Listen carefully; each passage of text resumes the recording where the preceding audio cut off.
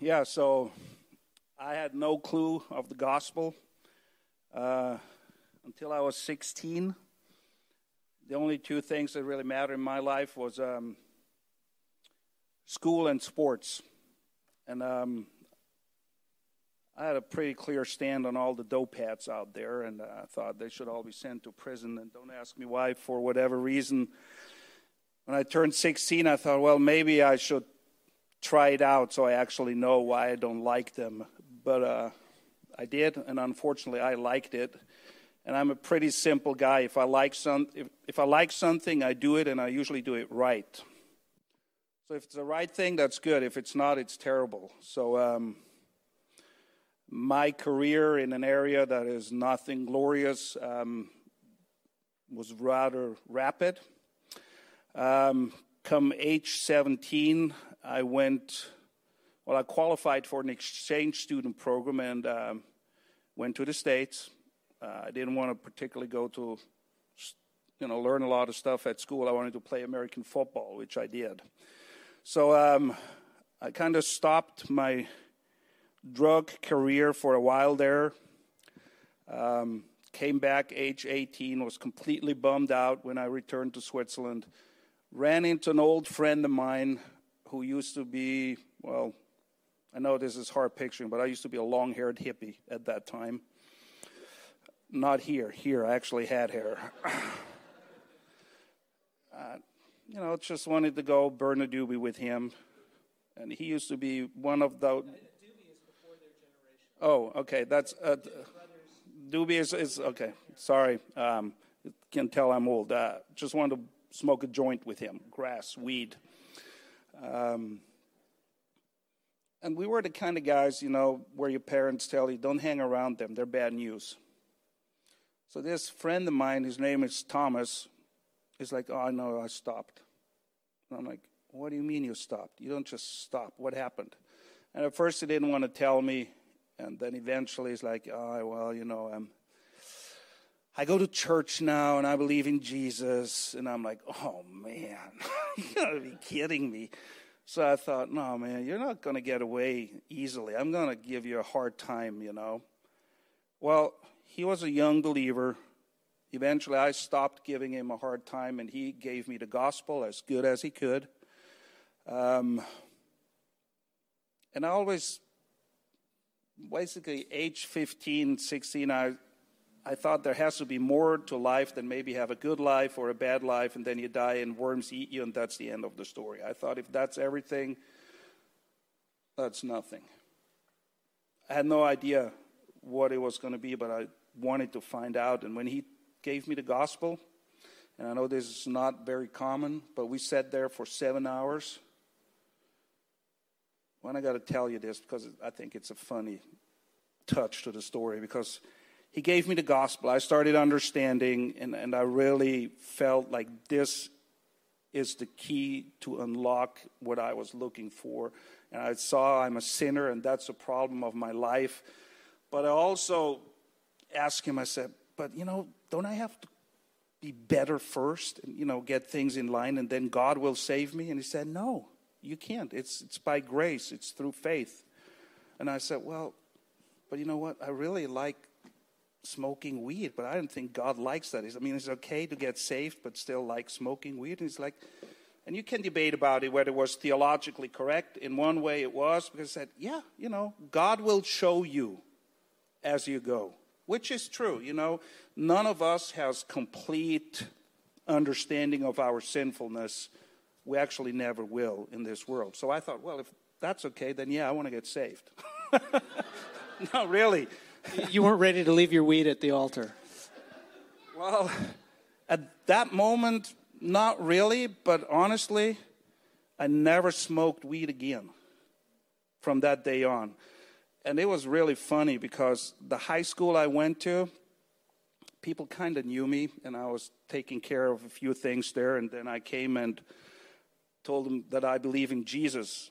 And they're like, man, he's been smoking some weird stuff, It's no, really, they didn't believe me at first. I'm like, no, this is serious, okay? I'm not on some funny trip here. And so my life changed dramatically. And the really cool thing is, I would say, looking back, that was in the year 1987. That's before 3/4 of our congregation was born. So Yeah, but don't worry, it wasn't the good old times. There are no good old times, okay? Good old times stopped in Genesis 3. Well, it's true. 4 people, one of them kills his brother, okay? No good old times. We kind of have a way of looking at the past that is not really the way it was. But anyway, where was I? See, there's some stuff that, some brain damage. No, where was I? you're radically changed. You're totally Yeah. different. In those days, a lot of those guys, most of us churchgoers, we switch sides when we see them. But a lot of them got saved. And I really think we got to be careful not to fall into the same trap as the Pharisees, because they accused Jesus that he was hanging out with the tax collectors and the prostitutes, but they knew they were sinners. So there's a lot of guys out there that, we're naturally not inclined to talk to them. But God takes great glory in saving those who are really down and out and just turn their life around. I'm a trophy of God's grace. That's all I can say. So he saved me. I got involved in the church. Unfortunately, I must say, it was a church that was doctrinally very weak. And I tell you why this was a bad thing. Age 20, I traveled to Chicago. I looked at Moody, Wheaton College, and Trinity College outside of Chicago because I wanted to be a youth pastor. Like I said, if I like something, I want to do it right. I was offered a full ride scholarship at Trinity College, playing football, American football for them, came back, basically just had to sign the papers, ran into a friend of mine that I knew. He asked me to go smoke a joint. Don't ask me why. I did, and I didn't give him the gospel. And for me, drugs and everything related to it was the sin of my life. Everything that goes with it. And the church I attended at that time taught that you could lose your salvation. So I was convinced I blew it. I looked at myself as, well, you're the dog that returns to its vomit and the pig that returns and just jumps in the dirt and is happy, So I thought, you're a hypocrite. You blew it. I didn't doubt the Bible. I was convinced the Bible is true, and I was also convinced, figuratively speaking, I was going to end up really low in hell where it's really hot because I was one of the idiots that knew it and blew it. And then 5 years followed, nothing glorious. You can imagine a guy with my past thinking he's on his way to hell anyway, nothing to lose. And that's how I lived. And that I'm sitting here talking to you, and I make sense, I hope. It's just by the grace of God, because medically speaking, there was a few incidents I should not have survived. So God was good, kept me in those 5 years, and it was after 5 years, I weighed about 70 to 80 pounds less than what I weigh now. Really bad shape. Been up for days. Standing in the mirror in the bathroom in the middle of the night, looking in the mirror, just wearing shorts, and I thought, dude, you're going to go on like this. You're going to die here, really, for sure, pretty soon, or you're going to go to prison, but this time it'll be big time. And I don't know why, in that very moment, after 5 years, out of my head, totally fried, for the first time in 5 years, I knew God would forgive me, that he'd be gracious. And I slept for 2 days. I called a few friends, said, you got to help me. I'm involved in a bunch of stuff that I got to get out, and I won't be able to get out of it on my own. And by God's grace, he helped me get my life back on track, get things organized. Age 29, I got married. Now I'm father of 6 children. And God, 20 years after I wanted to study youth ministry, brought me to seminary, second chance, amazing grace. Well, we just see, Martin, the testimony when we look at long term, that through eternity, God is a God who does not give up on his children. No. He's a good father. His timing is perfect. He's sovereign, and he does not let go of us. Thank God. And we see that. What you've experienced, I say experienced, in that time of saying, okay, I've sinned, which you knew you did sin, but then I'm disqualified, I can never be forgiven, and you were at a church that sort of perpetuated that a little bit. I think many people have gone through. I think you're not alone as far as walking through those church experiences, but also those who feel that way. In fact, we hear it fairly frequently. Oh, yeah. I don't think I'm qualified. I'm not good. I shouldn't. Your sermon this morning spoke to that. But can you speak to a little bit of that mindset that happened at that time and why it's not of the Lord, where people come and say, okay, I mustn't be saved. I'm totally disqualified, and instead they retreat into darkness rather than coming to the Father who offers forgiveness and a second chance? Well, we're all disqualified. That's what qualifies us to get saved. The only way to get saved is acknowledge that you're a complete loser. You have nothing to offer. And there's a natural tendency in us to want to be more than we are, boasting. I was talking about it this morning. And it's hard to acknowledge that there's no good in us, but there really isn't. And it's actually the most freeing thing there is, because if our salvation would depend on us following through to the end, heaven would be empty. None of us would make it. Because in Hebrews 12, it speaks, it talks about God being the author and the perfecter of our salvation. And he is. He started it, and he will bring it to pass. He will bring us to glory. Philippians 1:6, Paul is encouraging the Philippians by saying, he who started a good work in you will also bring it to pass. Or it's like Peter. Jesus told Peter, you will deny me. Peter said, no, I won't. Those guys probably, but I won't. And he fell. But Jesus also told him, I have prayed for you so that your faith will not fail. And he failed miserably. And many of us do.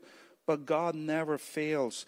And Jesus even told him, I said, you will fail. I have prayed for you.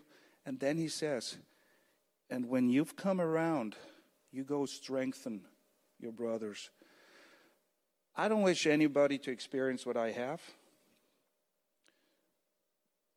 But sometimes the things that God brings to our lives help us relate to people who go through similar situations and just have a little bit more empathy for them than what we would have if our life as Christian would have been just one stellar ongoing progress. Amen, brother. Amen. Let me ask you through this period of time how you got connected with Gabi and, the family life. Married. I'm not just connected. I'm married to her, but connected in that special way. Yeah, no, absolutely. Well, I met her at work. It was funny. I worked the job, and someone else came and told me, hey, why don't you come work for this company, which was, sorry to say, supposedly a Christian company. There's no Christian company. There's just companies, and hopefully if there's Christians, you realize they're Christians. That company, they were headhunters in the sense, they're looking for people to, like a company is looking for someone to give them a new job, but they don't want to go on the market themselves, so they go through us. So I started working there, and, I lived in the world. I've seen it all. I come to this place. I think they're Christians. That was just awful. No, really. There was all those people working there are supposedly Christians, most of them married. flirting going on like you will not believe it. And it just shocked me. It was really, I didn't want to have anything to do with it. So I basically walked in there, did my job, didn't hardly speak to anybody, and left. And Gabi was working there. She was one of the secretaries. Never spoke to her really. One day, the place where we could park our cars was about 5 to 10 minute walk from the place we worked. So we parked there at the same time. So I had to walk to work with her. And I'm thinking, well, it looks stupid if I whistle for 10 minutes, like. So I guess I got to talk to her. So, what do I talk to her? Well, it was the World Cup in soccer, so I thought that's a good way to strike a conversation with a woman, talk about soccer.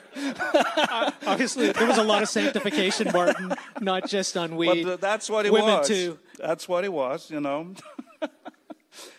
And she liked. When God's working for you, no one can work against you. That's the lesson of that. She liked soccer. I mean, she really liked soccer. She didn't just pretend she liked it. So we're talking about soccer. I asked her, so what are you doing in the summer break? At that time, I was leading children camps on some Spanish island for Spanish kids who basically didn't even know who their parents were because it was a complete party island, and those kids were basically abandoned.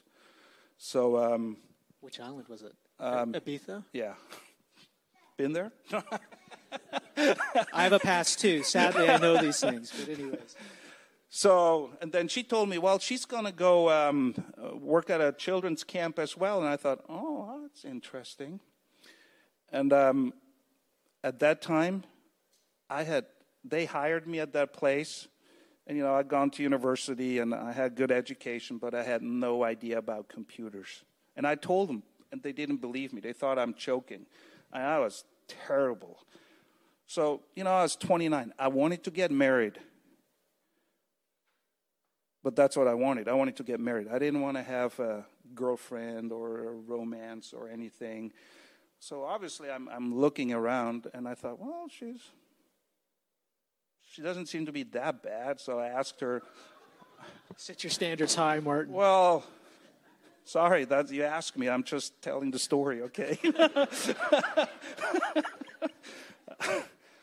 So I asked her if she could help me on the computer, just, put everything together, the program for the youth camp that I was leading and everything, which she did. And I thought, well, that gives me a legitimate reason to ask her out for dinner, to say thank you. And she said yes. So I picked her up, and I didn't put on my best pair of pants and everything. I didn't shave. I thought, I'm not going to try to impress her because either she likes me for who I am or she doesn't. So Are you guys taking notes? So don't dress up. Don't shave. No, it gets better. It gets better, okay? Talk about sports. So I took her to this place, and this was my plan. Because I've been out there. I know the whole game. Yes. And I didn't want to get my feelings involved or hers. So the plan was, I'm just going to put it all on the table where I come from. And you just got a bit. Mark knows more, but don't ask him. It's okay. It's the past. I'm a new person now. I want to focus on that. But anyway, I thought she's got to know who she's dealing with. And I thought, either she's not going to ever want to talk to me anymore after this, which is good, then we got it all settled and right from the start, or we'll see where this will lead. Well, I'm married to her. So she had a few things to tell me as well that I did not expect. And like I said, none of us are born Christian. Most of us are really good at being hypocrites. That's what the Bible calls it. We play Christian or we play nice. First of all, you can't fool God. Second of all, it's really tiring. And it's a dishonor to God. We don't need to put everything on the table, but we should be able to be sincere. Jesus speaks a lot about hypocrites in the Bible, and they usually don't get a good rap from him. Hypocrisy is not the way to go. So yeah, she told me a few things. Make a long story short, she wanted to get married. She already had a daughter. I didn't know that. That was news to me. But I was an illegitimate child. That's how I grew up, so I knew exactly where she's coming from. And obviously, other men dumped her for that reason. But, we all have our story. And honestly, I could have had children by God's grace. At least I don't know of. I don't have any prior to getting married. So we went on, and, in general, I don't believe in long engagement periods. Because if you like somebody, you're playing with fire. And if you play with fire, you get burnt. Okay? And Paul says that in 1 Corinthians 7. He says, it's better to get married than to burn. So he had a pretty good idea what it means. And, it's a good thing.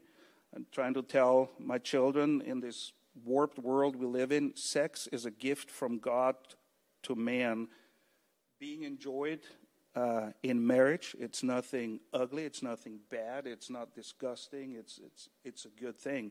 But when when a man and a woman like each other, that's part of the plan. And I think if you're prolonging that too long, I had many couples in counseling who didn't do well with that. Plus us knowing what we're talking about, her having a child, I was 29, and then she must have a really straight line to God because her prayers seemed to get answered more than mine, I was basically... The prayer of the righteous man avails much. See, this is what happened. She had it already all figured out, and I still didn't have a clue because she told her mom, who at that time was diagnosed with cancer, stage 4, and her mom told her she just has one wish for her before she passes away, is that she finds a husband and a father for her daughter. So she said, well, I met somebody, and, it's like this was a deal they had with God. That's how I look at it. Like, yeah, okay, I must be the one, And so... You were the chosen one. I guess. I asked her out end of June. This is funny. I asked her, we were walking. It's all funny. It was August 25th, I remember, because that's not when we got married, but that's when we were walking, just taking a hike. And I asked her if she wanted to get engaged to me. And she said, yeah. And we keep on walking. I think, I don't want to be engaged. I want to marry her. So 10 minutes, I ask her if she wants to marry me. And New definition of the fast mover? Well, yeah, I know. I thought, what is this? I don't want to be engaged. I want to marry. Let's get this. Let your yes be a yes and your no a no. Like I said, I'm a simple guy. So, yeah, she said yes. And then we thought, we're going to wait till spring or summer. It's nice. And then we thought, who cares whether it's nice? Let's get married. So we got married in November. Wow. And her mom actually made it to the wedding. Wow. Which was a big answer to prayer for her. And, now we have 6 children.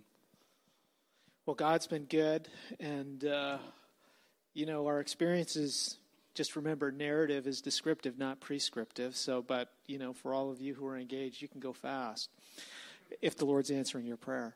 But I asked her 3 questions before I asked her if she would marry me, because those were, and all you guys out there, don't have a list with 30 points, okay, that she has to fulfill. You'll never get married, okay? I tell guys 3 to 5 points. It shouldn't be, she has to be blonde. If that's non-negotiable, don't date a girl that's not blonde, okay? That's a stupid thing to do. No, you kind of got to be a little bit straightforward, sober about it. And you got to be honest with yourself. I had 3 things that, to me, were non-negotiable. I thought, I didn't ever want to talk about this. The rest, and there'll be enough rest, we'll figure out somehow. So I asked her, first of all, if she wanted to have children. Because interestingly enough, there's couples that get married, even in a Christian church. They don't. Well, one of them wants to have children, the other one doesn't. Big problem. Big problem. Question number 2, if God blesses us with children, well, we already had one to start out with, but if there's more, even, I asked her if she wants to be a mom or if she wants to have a career. Because I thought if God gives us, whoever I'm marrying, children, I want to be a family, and I want my children to have a mom who's there for them. And the third question is I asked her, if God ever makes it clear to us that it's time to move for ministry purposes, wherever, and I really meant wherever, are you willing to pack up and go? And there's some people that say, well, I was born here and I'm going to die here. I'm not going anywhere. Well, that's fine. But honestly, I would not have married her if that would have been her opportunity. She told me a few years into it because we moved a lot. We had 4 international moves in 8 years, meaning from country to, well, sometimes from continent to continent. And I said, I didn't know you were being so serious about that. I didn't either. It was just an option, a door that I wanted to keep open. 3 points. I don't know what yours are, but a little piece of advice, my 5 cents of wisdom for whatever it's worth, keep the list short. One more piece of advice. I have 2 girls. They're not married yet. Look hard, brother. I've been looking too. You know, the girls always wait for the knight in shining armor, superhero. And I tell my girls, and it works both ways. I said, princes only marry princesses. So you should probably look more towards who you are than scale around for the right guy to show up on the horizon. And at the end of the day, none of us are super marriage material. Amen. We're trophies of grace, and by grace and forgiveness,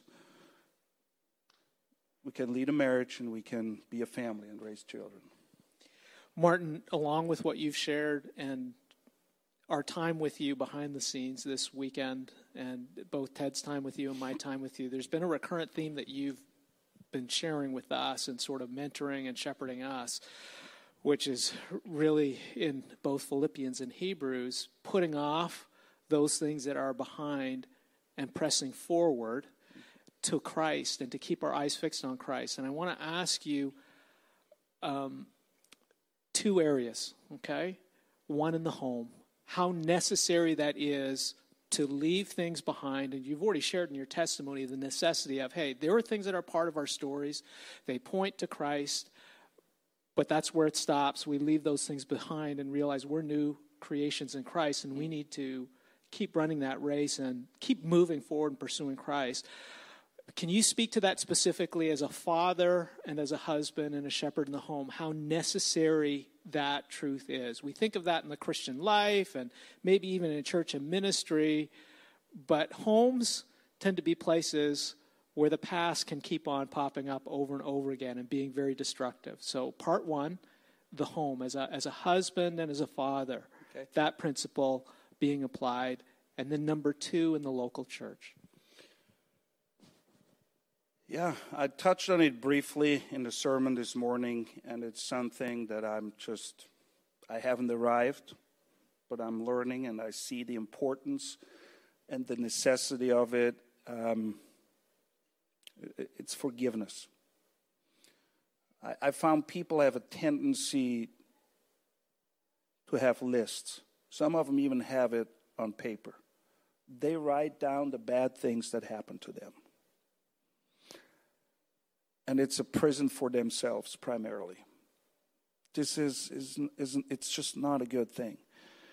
God, on the other hand, says,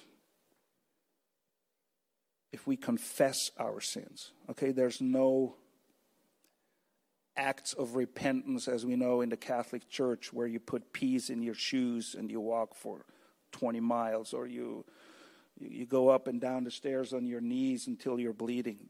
This concept is completely foreign.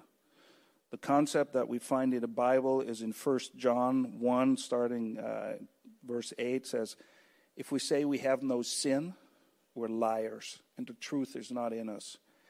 If we confess our sin, and that's all there's to it, He is faithful and just to forgive us and cleanse us from everything. And He puts that stuff in a picture in the deepest spot of the sea, and He will never remember it. I know this doesn't come to us naturally, but that's the example we have in the Bible. And any kind of relation, and nowadays the divorce rate among Christians is apparently pretty much the same as in the world. And there's one primary reason for that. It's a lack of forgiveness. So, forgiveness, it goes all across the board. With my wife, with my children. And with forgiveness, I mean, we don't go up to them and say, I'm sorry. We say, please forgive me for, and then we name the sin. I had to ask my kids for forgiveness. There's things, ways I reacted that weren't appropriate. Doesn't matter what they did. I'm responsible for my reactions. And how? See, forgiveness is one of those things people will only learn if they see it practiced and applied in their own lives. You can teach about forgiveness all you want. Your kids and my kids will only learn what forgiveness is when they see it in your life, practiced or applied to their sin. And this might sound really simple, and you probably expected something much more deep. I found the longer I'm in ministry, basics matter. I was having the conversation over lunch with the people that sat at the table. If you want to bring down a house, it's very simple. Mess with the foundation. And we have a tendency to think, I got that under my belt. I got that figured out. Let's get into the lofty theological discussions. They're good. I mean, I'm the dean of a training center. There's nothing against that. But they'll never forget the basics. And they're pretty simple. I mean, they're simple to understand. They're kind of hard to apply. It's really hard. I don't know how you are walking up to somebody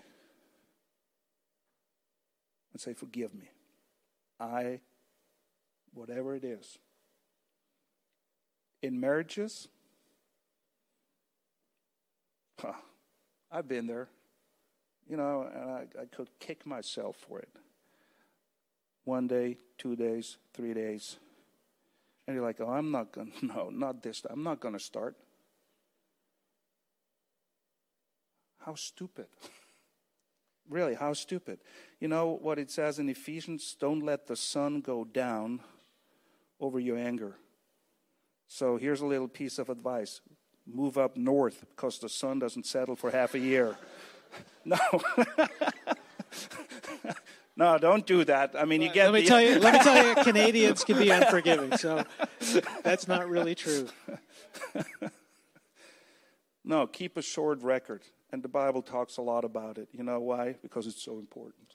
And then, Martin, extending that you've talked about it with family members and your wife, but in the local church, which is really like the family of God, and speaking to the need for a church to be able to put things behind them and to move forward and to keep our eyes focused on Christ and keep moving as opposed to the distractions maybe. And maybe you can speak to some of the distractions that come up too, both in the family and the household of God, where we kind of get suckered into spinning around a little bit in the same place rather than just moving forward. Yeah, and let me connect church with family. Now, don't misquote me. I'm not saying to be an elder, you have to be married and have children, okay? I think Paul wasn't married. He was an elder. Jesus wasn't married, definitely not married. But I do think it's helpful to be married and have children because I can't tell you how often I think when I look at the dynamics in the church and what's happening, it just seems kind of familiar. Like, you can practice at home in your family the principles that apply in the church family. And they're pretty much identical. They're pretty much identical. You know, there's those moments, for example, I know all the parenting books say you should never say that to your children. You know what you should never say? I have told you 1,000 times. Well, I don't know what's your favorite number, okay? As a pastor, you sometimes think, it feels like I've preached on this for a year or two, and hello? Which is nothing new. You know what was the standard reaction when Jesus taught his disciples? Have you ever noticed when you read the Gospels? What's the standard reaction? Could you explain? We didn't get it. No, really. That's usually what happens. It takes a while to catch on. And you know what? And Mark can correct me. I told my children, and I will in the future, I told you 1,000 times or 10,000 or whatever, because I think even Jesus did it. He didn't use the exact same words, but there was a time where he's telling his disciples, so long I've been with you and you still don't get it. Which is basically the same thing. Now, see, it depends, you know that. It's not just the words you use. It's the tone you put to the words. I mean, you can say this in a real bad way. Or say, guys, isn't it time to grow up? Isn't it time to take the next step? And this is a principle we see all over. Hebrews 5, the writer of Hebrews says, you should be teachers. And then he says, but I got to start all over again. I got to feed you milk because you can't take meat. Now, my sons, this is how I explain this to my congregation. My 20-year-old son, well, basically all my sons, are taller than I am. And not a bit, like 3 or 4 inches. Now, picture, my oldest son is 21. Can you imagine me holding my son here, feeding him a bottle? You know, I take him up here so he can burp. I mean, it's like, dude, there's something wrong with your son. But the same applies in the church. And come on, don't tell me there's not, I don't know if there's holy frustration. I try to tell myself there is. You're like, man, it's time to grow up. Come on. So, but then don't forget, there's probably things in your life. I know there's some in my life. I get the teaching, but I have a hard time living up to it. So basically, things usually take longer than we would like to. Amen. With our children, with the church, don't forget, with your own life too. So it's helpful. And again, Jesus knows this. You know, we rebuke, we reproof, we're long-suffering. Don't grow bitter. We'll give it another shot. You'll go at it again. The goal is growth. The goal is bring them from here to there, bring them to maturity. This applies for the children. This applies for spiritual children in the church. And I'm glad I have a training ground at home. Let's put it that way. Well, and one of the things that you testify to, which, you know, is really a through line from the things that you've spoken about this morning, when our sufficiency is in Christ and his plan, there is a grace and a patience that we can have where things don't have to happen. Boom, I said it once, the house is perfect, the church is perfect. You know, the Lord is, as you pointed out this morning, infinitely greater than we are, and his plans are better than we are. And there's this really awesome story. Who much is forgiven, how does it go on? He loves much. if we forget what's been forgiven in our lives, we can get really hard and even feel right about it. We become Pharisees. Now, this is not to, lower the standard or the level. Loving much also implies speaking the truth. I didn't get to that verse this morning, but in Proverbs 27 it says, "Faithful are the wounds of a friend, and profuse the kisses of those who hate you." So love, you got to love somebody enough not to just accept everything and think it's okay. If you really love somebody, you speak truth into their life with a good intention, but you got to speak truth. And believe me, sometimes it's really hard. But would it be loving not to warn somebody who is blind and can't taste anything and he's in a house that's burning down? I mean, I'd probably yank him out of there and he'd think, "What's wrong with you?" Well, he was not aware there's a fire. So out of love sometimes has to take drastic action, but it's done out of love, and that's very important. And even, Martin, as you've pointed out privately with me, even if that means you're going to get hurt or there's going to be resistance to that, right? You will get hurt. In fact, you will expect resistance at times. Hey, when you signed up to become a Christian, what did you sign up for? Smooth sailing to heaven, no problems, no health issues, financially blessed all the way, right? Is that what Jesus tells the disciples? It's interesting. When we want to evangelize, we should learn from Jesus. We should always learn from Jesus. But Jesus, people come to him and say, "Oh, we want to be your followers." He said, "Are you sure?" He says, "Well, foxes have holes. Birds have nests. I don't even have a rock where I can lay my head. You want to be a disciple of mine?" You go to Luke 14. He says, "Oh, if you don't hate your mother, your father, your brother, your sister, and the whole 9 yards, and even your own life, you cannot be my disciple. If you don't pick up your cross and follow me, you cannot be my disciple." And then he goes on to say, well, you got to count the cost. And I know salvation is free, but it'll cost you your life. Because he becomes Lord of your life. This is a message, unfortunately, not often preached. Not even in evangelistic crusades. I wish I could tell you something else. But whatever I heard in Switzerland in the last 10 years that went under the banner of being evangelism, there was nothing about counting the costs.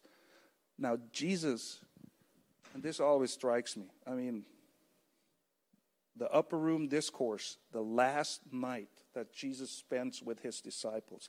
If you're going to die tomorrow, you're going to die tomorrow. You have your best friends assembled. You're going to talk about the things that really matter. And that's what Jesus did.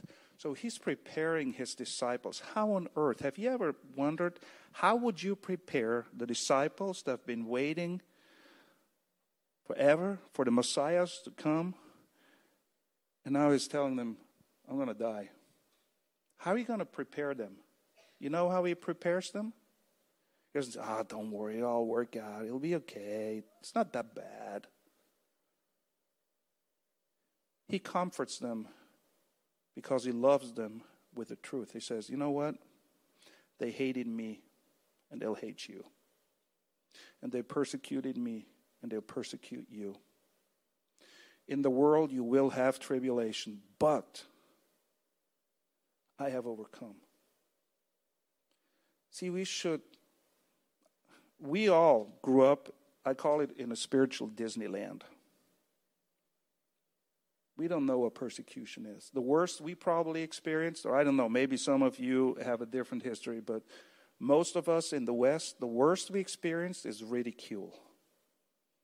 But there's people, there's some organizations that say, at this point of time, every year, 600,000 Christians die because of their faith. And they rather die than renounce the faith. So, I'm not looking for hard times, okay? I'm not praying for hardship or trials. But I'm praying that when they come, and they do, because Jesus said it. And Paul says in 2 Timothy 3:12, all who want to live a godly life will suffer persecution. How much? To which degree? I don't know. God knows. But persecution and trials have a purifying effect. I'm sure you have stories, and so do I, of things where if God would have asked you beforehand, well, I got this planned. Are you in? You say, no, thank you.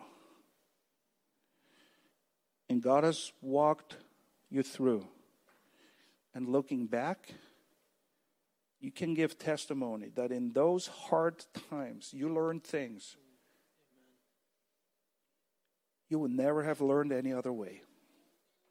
So I'm not looking for those things, but I know 1 Peter says he tests us if it's necessary. And he tests us so we come out the other side purer than gold. And you know what? No testing, no growth. And as he says, in addition to that, as we lose our souls or we lose our lives, we gain it. Yeah. Martin, I have to get you to the airport. Sorry. No, you're good. You're good. And I want to thank you for this time.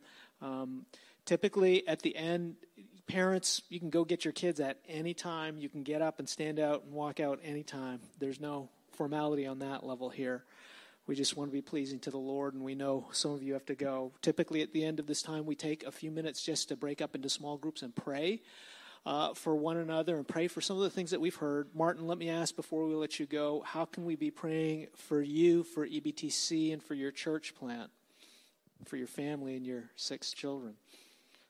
I'm a father of 6 children, and I'm straight from my heart. The ultimate test of when we say we believe in the sovereignty of God is raising children. Because there comes a point in time you can't tell them what to do anymore. You just completely got to entrust them to the Lord. That's hard. It's like the prodigal son. You know, the father let him go. He knew he was up to no good, but he let him go. He even gave him the money because he trusted God. So you probably should pray more for Gabi and I to be good parents, because we are saved. We are new covenant people. We have a new heart. We have the new spirit, but we still fail raising our children. So pray for us that we'll be faithful raising our children. I think that's the best thing for us as a family. EBTC, we're doing well. That's a training center. We have 4 locations. It's a bivocational school. We have about 350 on-site students and 350 online students. So there's hope in Europe. There's people that love the Word of God and want to learn. Pray that God will bless those students, not just to learn it. Because I keep on telling them, I said, I don't care if you graduate. They look at me like, what do you mean? I said, graduation is a paper. All that your certificate says, you read an amount of books, you obviously understood part of what's in there, and you could regurgitate it. What I would like to see is I hope I see you in 5 or 10 years, and you tell me how God has used that truth to bless the church and your families. That's real fruit. So pray for our students that they're not just students, but they become disciples. They learn to obey and actually do it. And for us as a church, we are blessed. We started 7 years ago from scratch, 3 families, including us. Now we're in our 3rd membership round, which will put us to 70-plus members. We have 20 to 30 regular attendees on Sunday. They are up for the next membership round. And about 50 to 60 children. We have lots of young families. For Swiss circumstances, we're a mega church almost. Really, it's a big church, and we're busting by the seams. We really need a new location to meet, and that's what we're praying for there. We share all the same requests, really, for parenting and for the church and for fruitfulness, Martin. Well, one smart guy once said, "There's nothing new under the sun." Yeah. I don't know where it's at, but it's somewhere in the Bible.